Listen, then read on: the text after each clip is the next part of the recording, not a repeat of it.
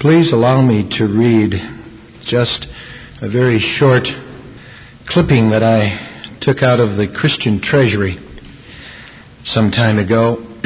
I thought it was so choice. And it's entitled John's Epistles.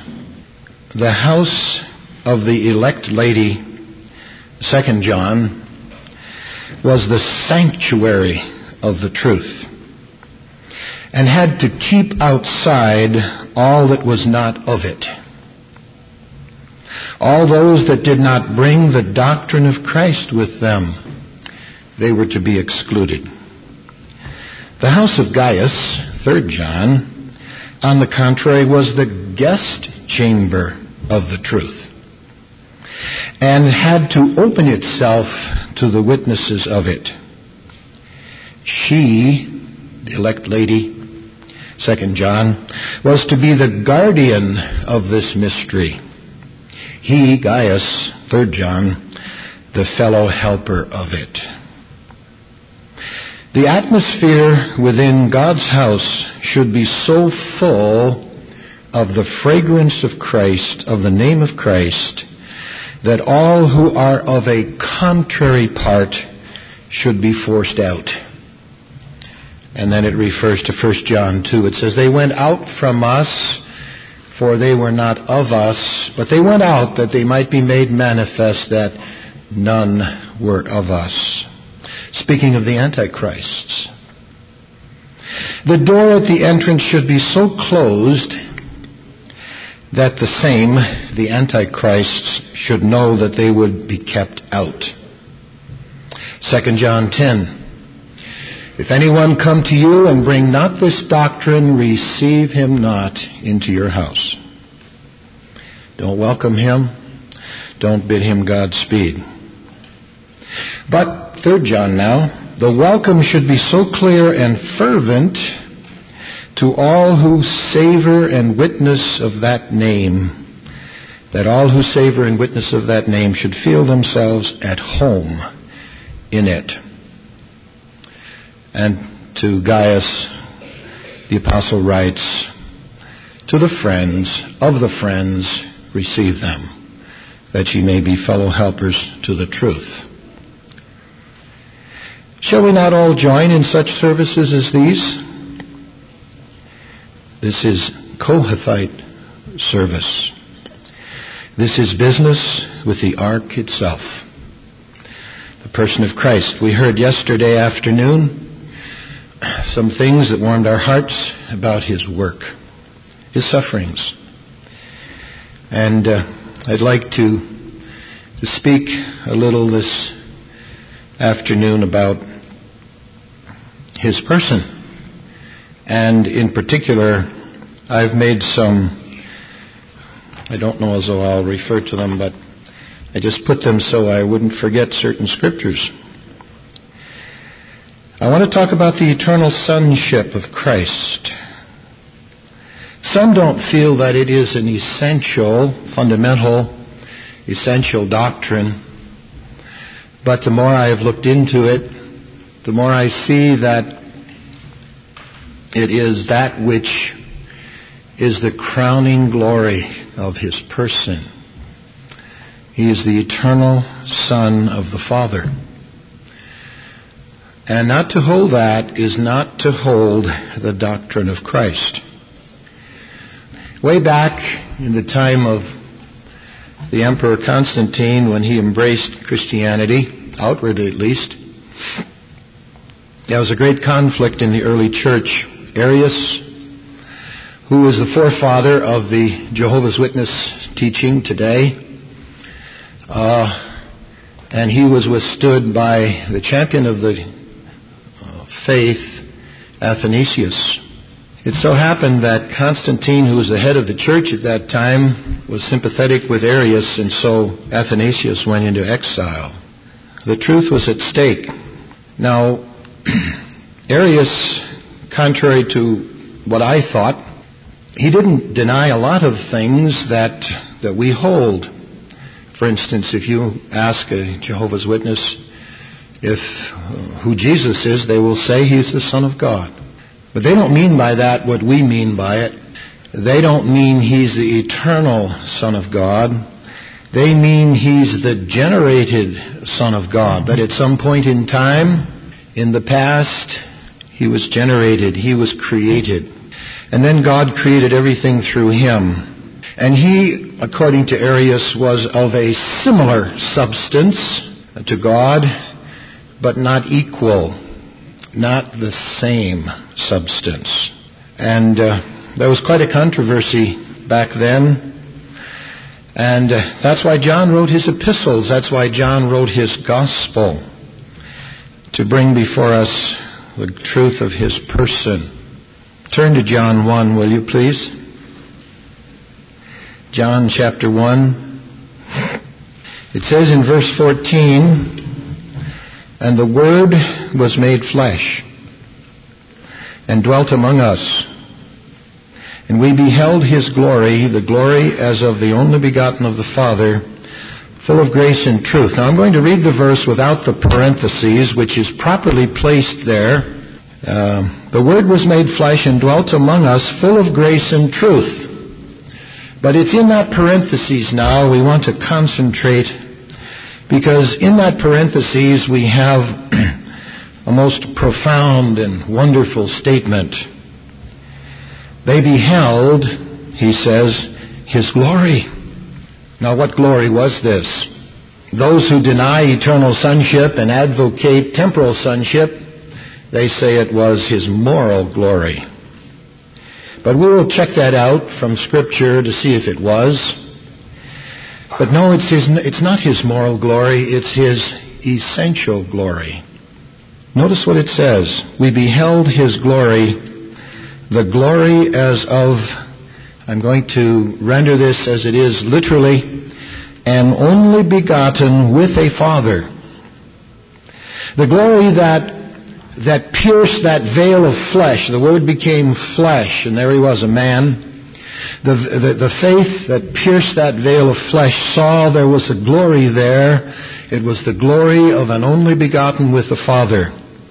What he's talking about is that eternal relationship that existed between this person that had just become flesh, the relationship that he had from all eternity with the Father.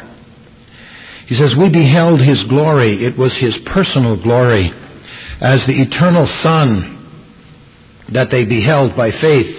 We beheld his glory. The glory is of an only begotten with the Father. That was the glory. It was the glory of a relationship which he beheld. The relationship of the eternal Son with the eternal Father.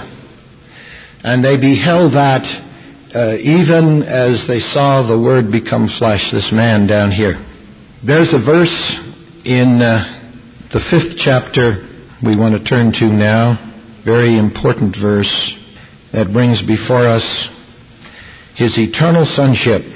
We start with verse 14. Afterward Jesus findeth him in the temple, and said unto him, Behold, thou art made whole. Sin no more, lest a worse thing come unto thee.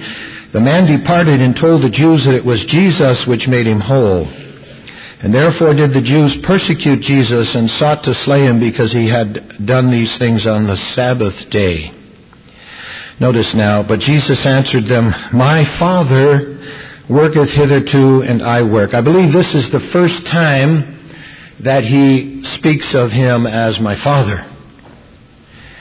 And immediately there was a reaction on the part of the Jews. All he said was, My Father worketh hitherto, and I work. Therefore the Jews sought the more to kill him, because he not only had broken the Sabbath, as they thought, but said also that God was his Father. In Mr. Darby's translation is, God was his own Father. Notice the comment. Now this is not their comment, but this was their thought on it, and they were right. But it's not put as their thought in Scripture here. It's put as the divine comment on what they were charging him with. He had said that God was his own Father. Now here is the comment, and they had come to this conclusion, yes, the Jews had, making himself equal with God. making himself equal with God, not just similar to. That was a great conflict between Arius and Athanasius way back then, that Arius said that he was similar to God, and Athanasius said he was equal with God. These Jews discerned that when he claimed his sonship and spoke of him as my Father, that was his sonship, that he was making himself equal with God. You see, you do away with the eternal sonship, and you do away with the most perfect proof to refute Arianism. And that is that he was an eternal Son with an eternal Father from all eternity. He did not become Son when he became a man, but he carried his sonship into time. And so it says of Mary, that holy thing which shall be born of thee shall be called the Son of God. Not shall become the Son of God, but he's called the Son of God. He carried his sonship into time. There are many scriptures that speak of him as the Son of God, but they don't all bring out his eternal sonship. I'm going to be skipping around because I'm not referring to these. I'm just going by my memory. And we'll turn to Hebrews 5. Very wonderful proof of his eternal sonship. And we'll be coming back to John, but Hebrews 5 comes to mind just now, so we'll turn to it. And you'll pardon me if the order of things is not too orderly, but we will see this wonderful truth. Verse 5, Hebrews 5. So also Christ glorified not himself to be made an high priest, but he that said unto him, Thou art my son, this day have I begotten thee. I don't want that verse. I want verse 8. Excuse me. I'll read verse 7.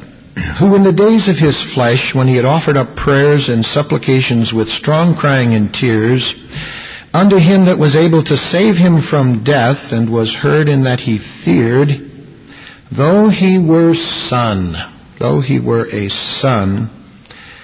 the indefinite article should be omitted. It's characteristic. Though he were son, the character that he's being spoken of here is son.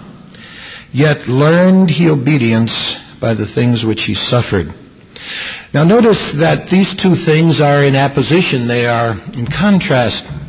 Though he was son, that's what he was forever in the past, from all eternity, he came into a position of subjection when he became a man, and he learned obedience.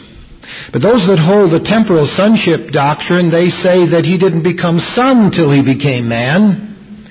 And so that sonship and subjection in their minds go together. But in this verse, they are exclusive of each other. When he was the Son and only that, and in the form of God and only that, he did not have the experience of obedience. Everyone obeyed him. He was God, and he was nothing less than God. The Son. When the Scripture speaks of him as the Son, it's speaking of his essential glory, that eternal relationship that he had with the Father. Though he were Son, that's in contrast to the next statement, he learned obedience by the things which he suffered. Not because he was Son did he learn obedience, but in spite of the fact that he was Son, in the eternity of the Godhead past, he was Son, but he came into his own creation and learned obedience by the things which he suffered. The experience of suffering and obedience was something that the Son experienced after he had become a man, become that perfect servant. But it's put in contrast to his being Son. not after he became Son, because he never became Son. He was always the Son from all eternity. Always the Son. Now let's go back to John 1. We saw in verse 14, we beheld his glory, the glory as of an only begotten with the Father, that faith penetrated the veil of human flesh, the Word became flesh, and saw the glory of that eternal relationship that the Son had with the Father, a relationship that had no beginning and no ending. Now we go to the 18th verse of John 1. No man hath seen God at any time. The only begotten Son, which is in the bosom of the Father, he hath declared him. There is something in that verse which has puzzled me for years, and that is that the word translated in the bosom of the Father, in the original Greek language, is not in, but it's eis, into, motion towards. And what does that mean? Well, I believe it means a most profound and wonderful truth. By the way, it's the same preposition that is used in John 3:16. And I'm going to quote that verse. We heard a lot about that last night. John 3:16, for God so loved the world that he gave his only begotten Son, that whosoever believeth in him, that's the same preposition, eis, to him. We can't render it that way in English. Mr. Darby renders it on him. It's the movement of the heart towards him. It's the movement, it implies movement.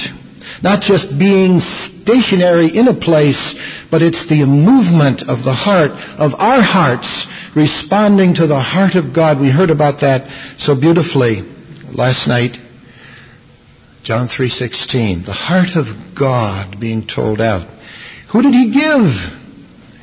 What is the proof of his love? He didn't give a Son that became Son in time. He gave his only begotten Son. And I want to say some things on that expression, and we'll look at the 5 occurrences where that expression occurs applying to the Lord Jesus, the only begotten Son. It has nothing to do with time. It has to do with an eternal relationship that existed with the Son and with the Father that had no beginning and no ending. Whosoever believeth in him, on him, whosoever is so moved in his soul that his heart and will are now led towards him to believe in him. Well, in John 1:18, going back there, no man hath seen God at any time, the only begotten Son, which is in the bosom of the Father, he hath declared him. We have the movements of the divine persons in the bosom of the Father. The movement of the Son in affection and love towards him, and he towards the Son. And so that's used. We don't have a way to express that in our English language. It's so beautiful. The movement of the affections of the Father and the Son. Hymn 27, Son of God, thy Father's bosom ever was thy dwelling place. His delight in him rejoicing, one with him in power and grace. Oh, what wondrous love and mercy thou didst lay thy glory by, and for us didst come from heaven as the Lamb of God to die. Was the hymn writer wrong when he penned those words that the Father's bosom was ever his dwelling place? Did he enter the Father's bosom when he became a man? The very thought makes the soul recoil with horror.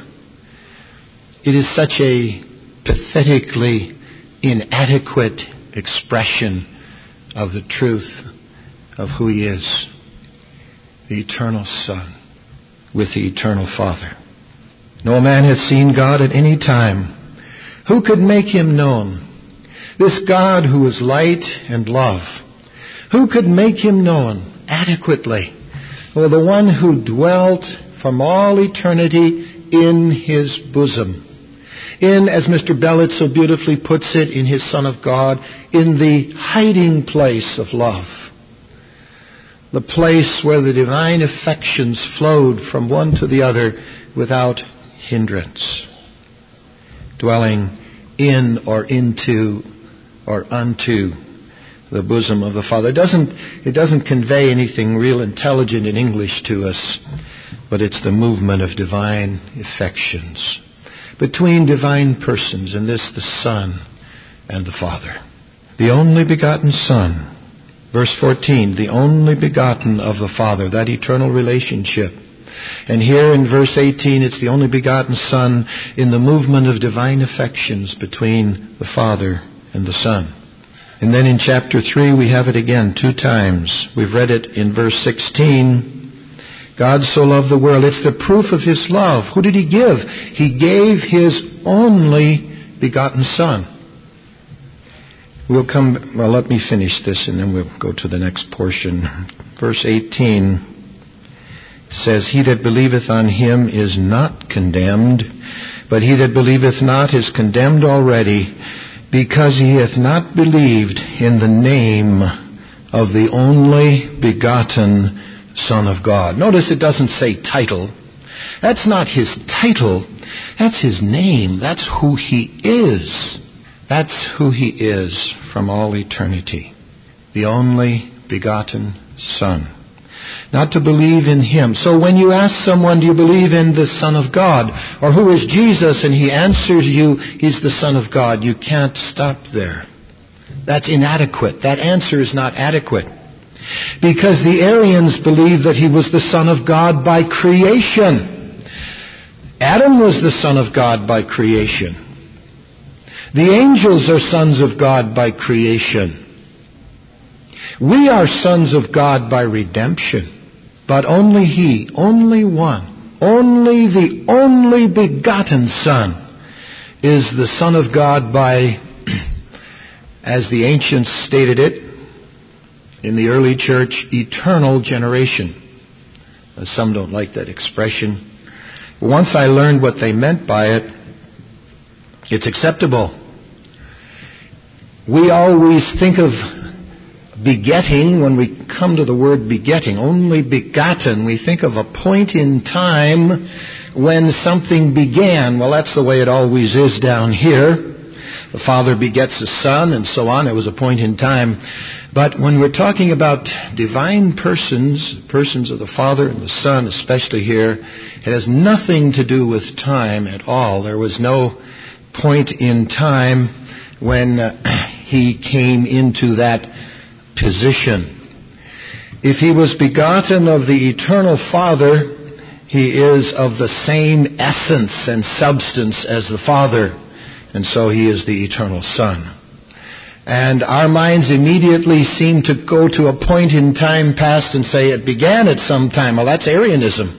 It never began. He is eternal, and the relationship is eternal.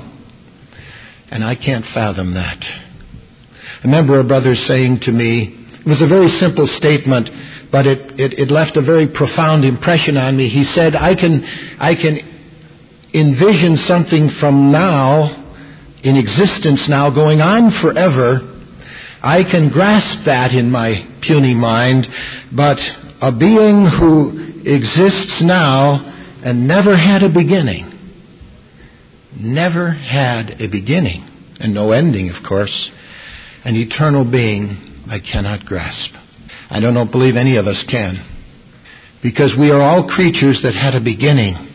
But we're talking about a persons that had no beginning, and relationships that had no beginning. They are eternal. The relationship of the Father and the Son. And that is what makes John 3:16 so exceedingly precious. That it's His only begotten Son that He gave to save the likes of us. There's no love like that. So not to believe on the name of the only begotten Son of God is to be condemned already. God has exhausted Himself. He could not have given more. He would not give less. He gave His only begotten Son, the one who was one with Him from all eternity.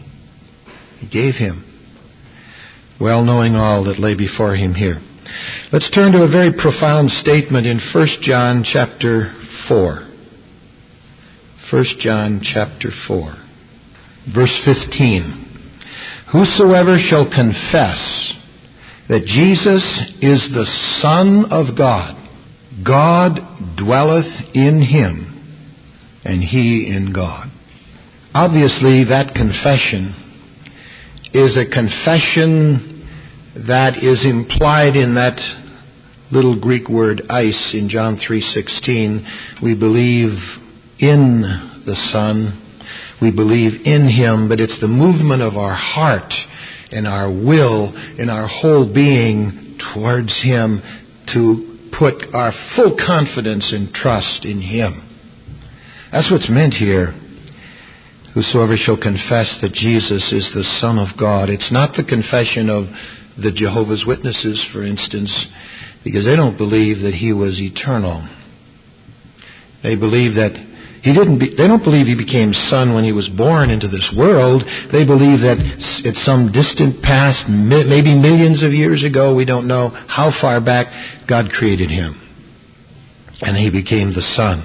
No matter how far back you go, the distance between that finite time and infinity is infinite. No matter how great the finite is. The distance between infinity and anything finite is infinite. And so the distance between what Athanasius believed and what Arius believed was infinite. And the distance between what you and I believe, if we really believe in the person that we're talking about this afternoon, and those who are not true, but whom John calls false prophets and antichrists, the distance is infinite. Though they may confess Him to be the Son of God, they don't mean by that what we mean.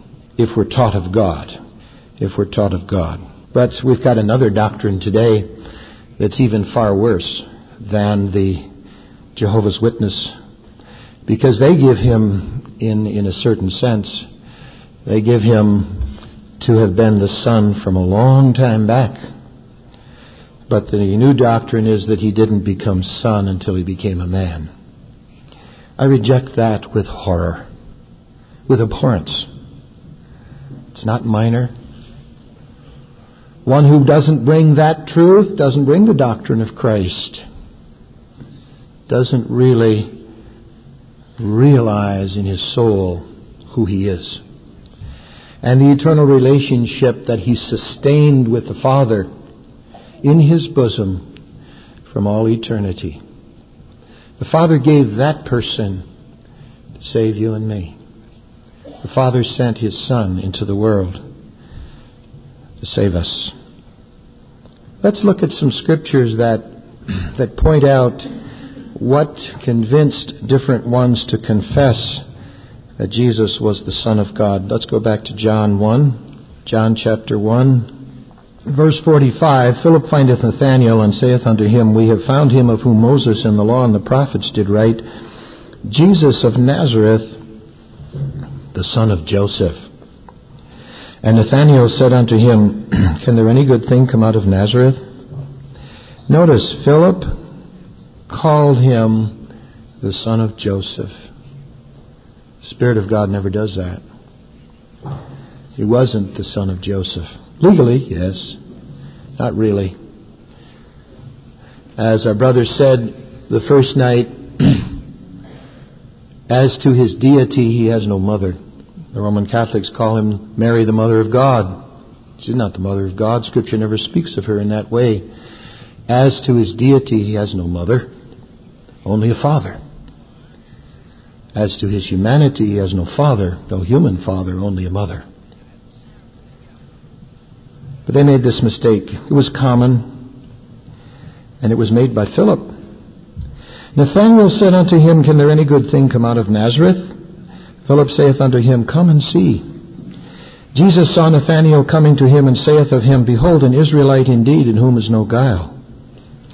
Nathanael saith unto him, Whence knowest thou me? Jesus answered and said unto him, Before that Philip called thee, when thou wast under the fig tree, I saw thee. That was evidently Nathanael's prayer room, and he was altogether alone. No one could have seen him, and this produced a statement. It's not the Lord's moral glory here. It's His omniscience and omnipresence. He saw Nathanael under the fig tree. Nathanael answered and said unto him, Rabbi, thou art the Son of God. Thou art the King of Israel. He confesses him as the Son of God. And when they did that, when these Jews did that, they were confessing his deity. Thou art the Son of God. Thou art the King of Israel. Mark chapter 15. We didn't read this morning. We read Matthew, but I wanted to read Mark 15, verse 37. Jesus cried with a loud voice and gave up the ghost, and the veil of the temple was rent in twain from the top to the bottom. And when the centurion, which stood over against him, saw that he so cried out and gave up the ghost, he said, Truly, this man was the Son of God. What convinced him that he was the Son of God? That he would make such a confession that involved his deity, because he had seen many die of crucifixion. At the point of their death, they are so weak, they are hardly able to breathe. In fact, that's how they die. They die of suffocation. And they have suffered so much, the excruciating sufferings of crucifixion, that they can't speak above a whisper. And the Lord cried out with a loud voice, Finished!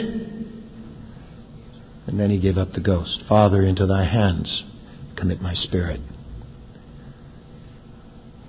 And he said, Truly, this man was the Son of God. That's impossible. No mere man could have done that. And that convinced him. And the centurion in Matthew 27, when he saw the earthquake and those things which were done, said this was the Son of God. Nathanael confessed him as the Son of God. Now we have another beautiful instance in John chapter 9. John chapter 9, about the blind man. He says to those hypocritical Pharisees, he says, Now we know, verse 31, Now we know that God heareth not sinners, but if any man be a worshipper of God, and doeth his will, him he heareth. Since the world began, was it not heard that any man opened the eyes of one that was born blind? If this man were not of God, he could do nothing. They answered and said unto him, Thou wast altogether born in sins, and dost thou teach us? And they cast him out. Jesus heard that they had cast him out, and when he had found him, he said unto him, Dost thou believe on the Son of God? He used his divine name, the Son of God.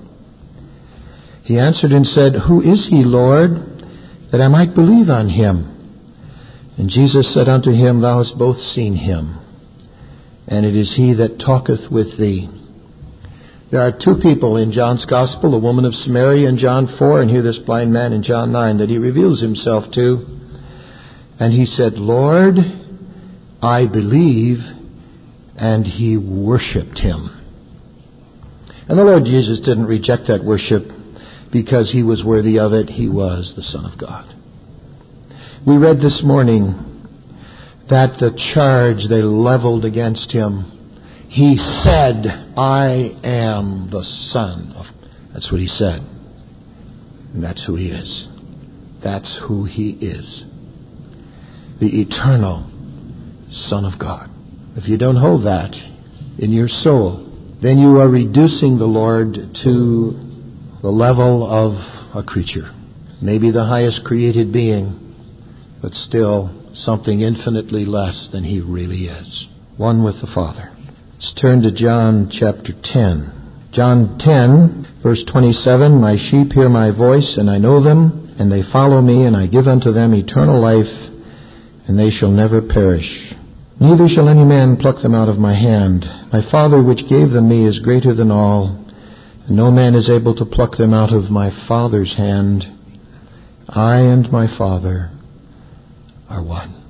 Then the Jews took up stones again to stone him. Jesus answered them, Many good works have I showed you from my Father. For which of those works do ye stone me? The Jews answered him, saying, For a good work we stone thee not, but for blasphemy, because that thou, being a man, makest thyself God.